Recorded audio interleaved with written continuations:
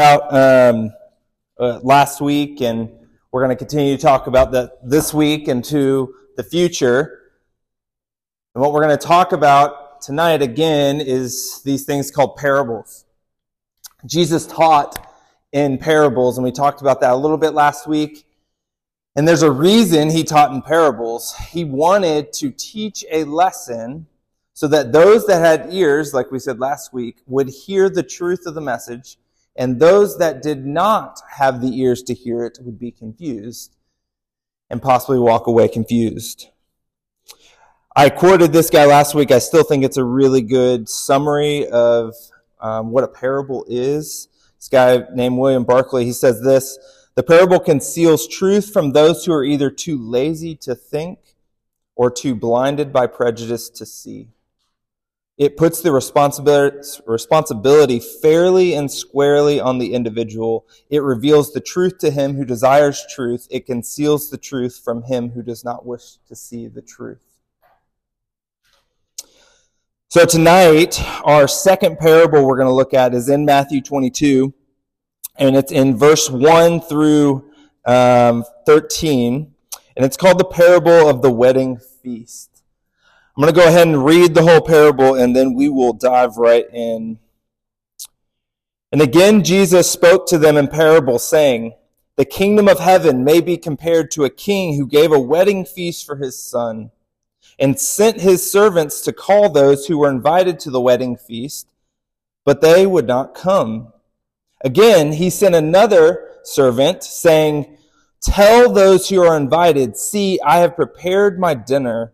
My ox and my fat calves have been slaughtered, and everything is ready. Come to the wedding feast. But they paid no attention and went off, one to his farm, another to his business.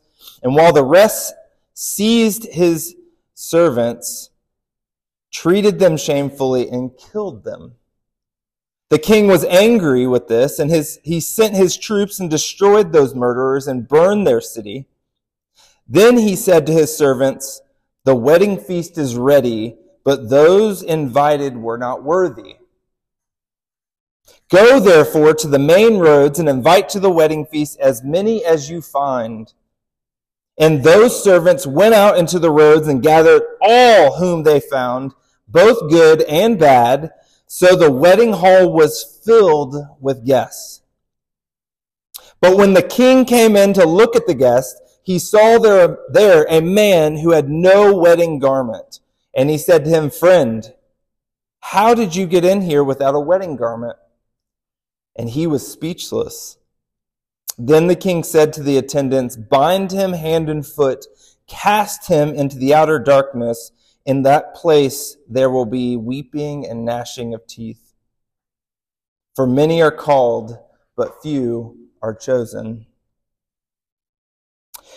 The first point for tonight that I want us to see in this first half of this parable is the king invites. If you don't know this yet, if it's not obvious to you, the king here is obviously God, right? And the son here is God's son, or the father and the son here in this parable. It's the king, it is the father who invites in to honor the son. So he says this, the kingdom of heaven may be compared. So I want you to think about that phrase while I'm talking about this parable. He is trying to teach us about the kingdom of heaven. People would often ask him, what is the kingdom of heaven? What is the kingdom of heaven like? And this is how he taught about the kingdom of heaven. So we see the king inviting, right? So in verses 1 through 4 here, we see an invite, 2 actually that go out. So what were these people actually being invited to? Because you may be in your mind thinking the wedding that you've been to, which may have been extravagant, may have not been, may have been in a courthouse. I don't know what weddings you've been to. This is nothing like any of those things. When a king throws a wedding, it is the only thing that matters. His whole castle, his whole halls are filled with celebration. The best food you could ever have in the land is going to be present at the wedding. Prestigious to be at this event. And not only that, it's not one night. A wedding would last 7 to 9 days of party. The best food, the best drink, the best accommodations. This is what you were invited to.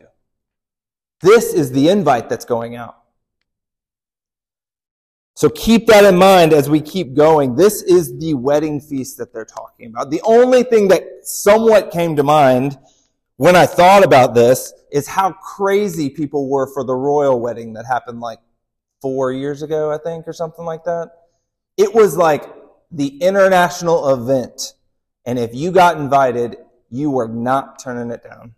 You were going to show up, right? So 2 invitations went out at first. The first one we see, those who were invited.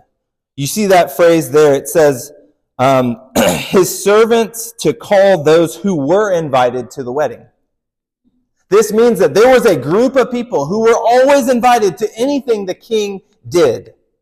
They were in the inner circle. They had the invite. They were the closest of close.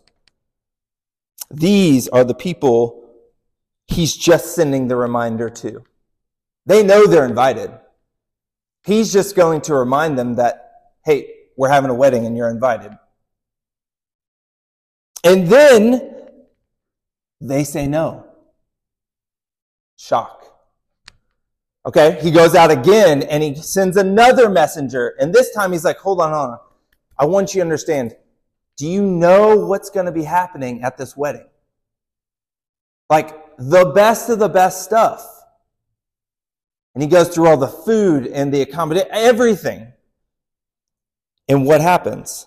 He tries to entice them by the grandness of the party, but they still say no. There shouldn't be any need for him to ask them a second time. When the king asks you to do something, you don't look at the king and say, nah, I'm good. We don't have a concept for this because we don't have like a royal structure. You didn't do that to the king. The king owned you. For one, he could end your life in a second. But for two, like everyone wanted to be a part of the king's ceremony.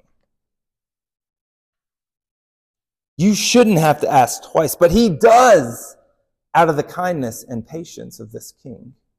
He asks a second time. Can you imagine rejecting the invitation of a king to come and dine in his great hall for a celebration of his son, the prince? The second thing I think we see in here, not only that the king invites, but the king will fill the wedding hall. Whether you accept the invitation or not, it does not matter. You are actually not as important as you think you are. He will find people who want to be here, who want to receive the invitation. You see in verse 5, he says, but they paid no attention and went off, one to his farm, another to his business, while the rest seized his servants, treated them shamefully, and killed them. This was the response of these people. The ones that were in the inner circle, the ones that were the closest of the close, the ones that should have been there. They said, nah, I got stuff on the farm. Nah, I got other business to do. Gotta do some homework. Gotta go take out the trash. And if that isn't outrageous enough, how about the last people's response? Not only am I indifferent to your invitation, I'm going to kill the one you sent to invite me. The response from the esteemed, the first invited guests. I think we can easily see our own responses in this as well when we get the invite. Busyness, family, distraction, or possibly hostility. These people were so preoccupied and content with their small things and celebrations that they would rather attend to them than join the king in his feast for his son. This response shows a major amount of disrespect and dishonor to the king. Turning the king down was not an okay thing to do. To respond this way to the son's wedding would have been a response directly targeted at the king. So then we see the king's response in verse 7. The king was angry. The king was angry, and he sent his troops and destroyed those murderers and burned their city. Remember what I said earlier about what the king can do? The king will not sit and watch as his messengers and servants get slaughtered and persecuted by the favored guests. He will respond in justice. This is directly calling out the Pharisees who he would have been talking to in this moment. The ones that in time, not yet, but in time, would send Jesus to the cross. He was calling out the future.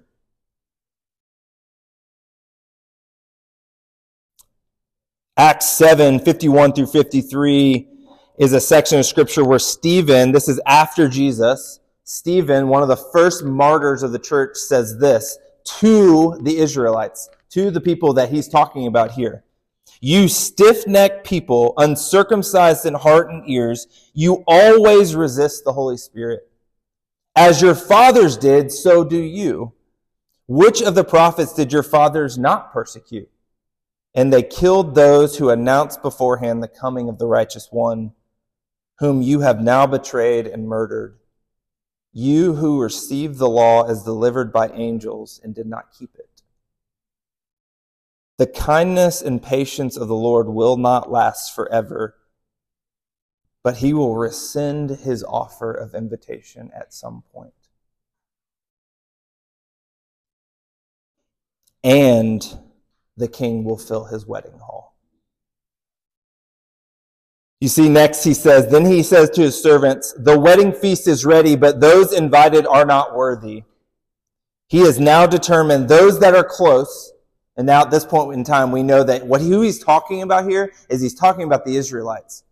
He's talking about his people. He's talking about the people who have walked with him for hundreds of years. And he's extended invitation after invitation after invitation, and they have declined everyone. And not only declined a lot of them, they have looked back at the one he has sent to them, and they have killed them. You have John the Baptist, and we can go all the way back in the Old Testament of prophet after prophet who endured persecution and possibly death, trying to call people to the invitation they're talking about.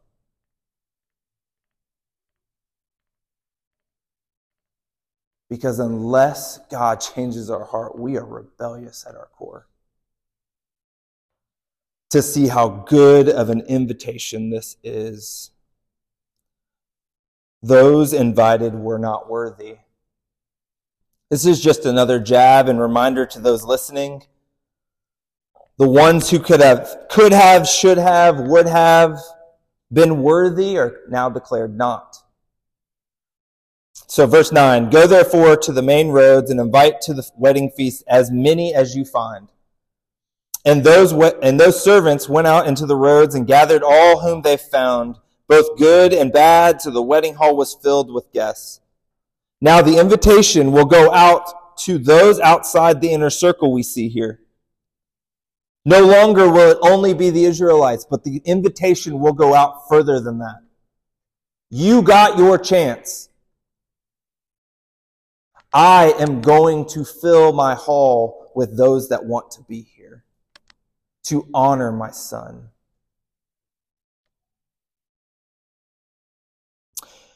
You see, the invitation here goes out, like I said, from the inner circle to the outside. It's open to all who would come, both good and bad. That good and bad here does not mean good people and bad people. It's just a moral distinction. Neither of them are better than the other. He's just saying the goodest people and the baddest people equal, but both have come.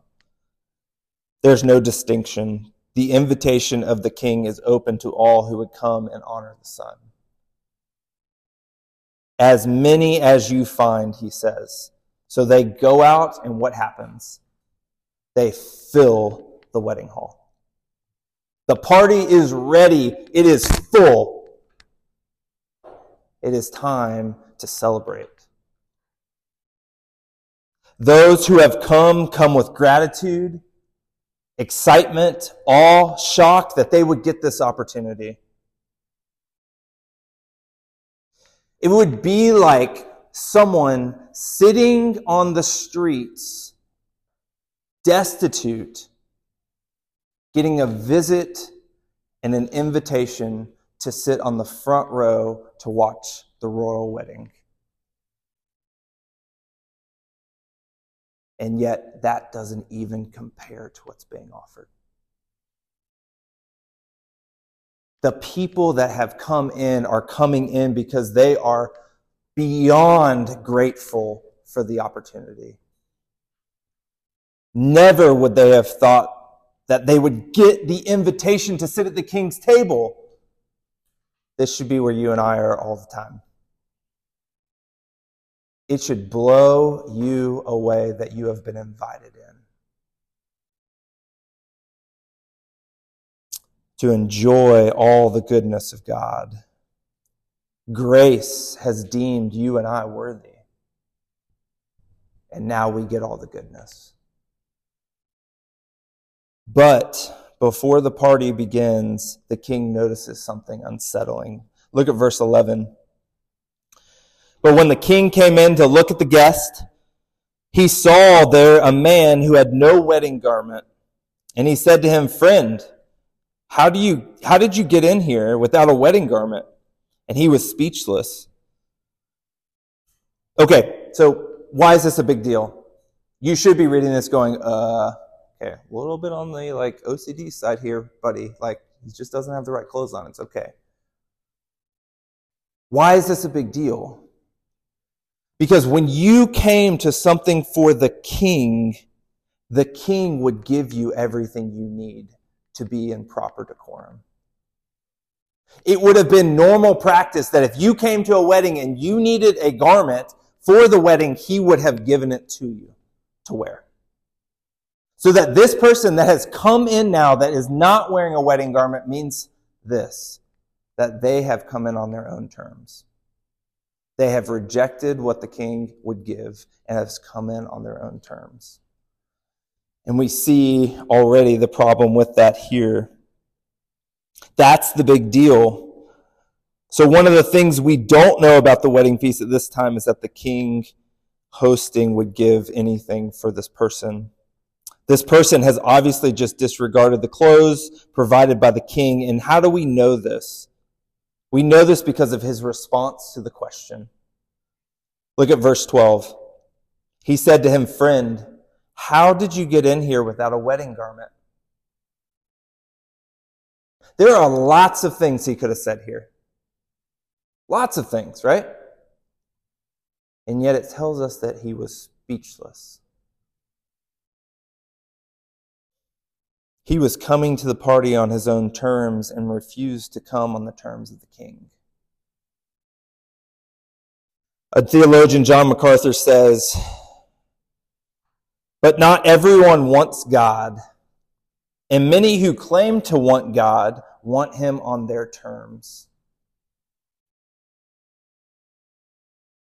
I want you to pause for a second and assess in your life, are you worshiping a God on your terms? Are you worshiping a God agreeing to his? This seems to be a very big deal here in this parable. You know, it's actually really interesting that Jesus had a very similar conversation with someone else before his death. If you look at Matthew 26, actually, 48 through 50, it says this about Judas as he comes to betray Jesus. It says, "Now the betrayer had given them a sign saying, 'The one I will kiss is the man, seize him.' And he came up to Jesus at once and said, 'Greetings, Rabbi.' and he kissed him. And listen to this. This is what Jesus says. Friend, do what you came to do. Then they came up and laid hands on Jesus and seized him. The language is the same. Do you see that you can be so close to Jesus and yet so far away? What was really, truly in Judas's heart comes out in his action. Jesus even calls him friend, but in the friend way that we're also talking about in this parable, which is, we're not really friends. Come and do what you came to do. The reality is this: many will come and believe that they are friends of Jesus, but they come on their own terms and reject the gifts and the lordship of God. Those accepted are accepted because they are willing to embrace his sovereign lordship given by grace to the sinner.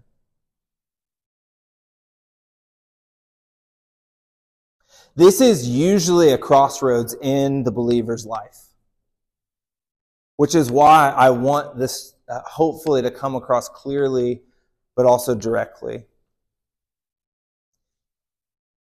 When you gave your life to Jesus, you did not just gain a get-out-of-hell-free card. You gave your life to Jesus in saying this: it is no longer I who live, but Christ who lives in me. And the life I live in the flesh, I live by faith in the one who sent him for me. When you give your life to Jesus, what you're doing is you are saying, I am no longer the Lord of my life. That's what you're saying. Which means this, that every decision that you make from that day forward is not about you.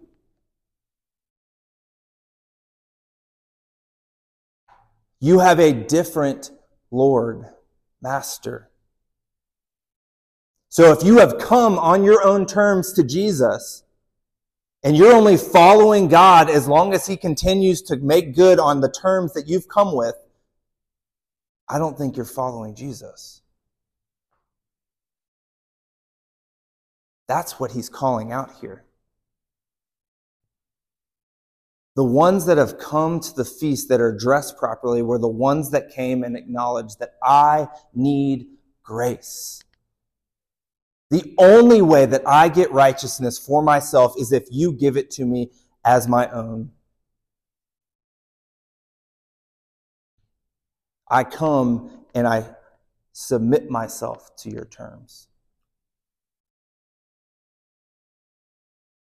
So my question to you, one, is Jesus actually Lord of your life? Or have you struck up a contract agreement with him? As long as you come and do these things, I will go and do these things. And the second you stop doing these things, I will stop doing these things. And you will continue to play God like a puppet because we don't care about actually following and submitting to him. My pleading with you tonight is this. One, don't turn down the invitation from the King. This is an invitation of a lifetime. You know, I mentioned the royal wedding earlier and just thinking about the backlash someone would get for turning down that invitation. And that doesn't even compare to what we're talking about. I mean, I remember like news outlets of people covering just the people who decided to not go or couldn't go. It was like a big deal. And it just pales in comparison to what we're even talking about here. Don't turn down the invitation of a lifetime. Those who choose to honor the Son of the King will be cast, that choose not to honor the Son of the King will be cast into outer darkness. This is compared to those who do accept the invitation and come and embrace a sovereign King Jesus. I wanted to end with the Bible's picture of this wedding ceremony. It gives us one very vivid picture of the marriage supper of the Lamb is what he's alluding to here. And I want to give this to you, and I want to tell you that as you take communion here on a Sunday morning, this is one of the things we are taking communion and looking forward to. Do you realize we don't just take communion to look back? We also take communion as a hope and a joy that one day we will drink of the cup with him again. The marriage supper of the Lamb. Revelation talks about this. The party of all parties. From the throne came a voice saying, "Praise our God, all you his servants who feared him, small and great." Then I heard what seemed to be a voice of the multitudes, like a roar of many waters, the sound of mighty pearls of thunder, crying out, "Hallelujah, for the Lord our God, the Almighty reigns. Let us rejoice and exult and give him the glory. For the marriage supper of the Lamb has come. His bride has made herself ready. It was granted her the clothes herself, the fine linen, the bright and pure. For the fine linen is the righteous deeds of the saints." And the angel said to me, "Write this. Blessed are those who are invited to the marriage supper of the Lamb." And he said to me, "These are true words of God." The Lord is asking you to come and join him and his Son at the wedding supper. Will you come? And I want to end with this one caution, with this invitation, because I'm speaking to a group of young people. There are many in this room that think, maybe I can wait on that. Maybe my invitation will just kind of sit, and I'll decide later whether or not I want to RSVP yes. Don't play that game. Come now. Why would you waste the time to know your Creator? The depth of joy and contentment and satisfaction and peace. Take the invitation. Will you come? Let's pray.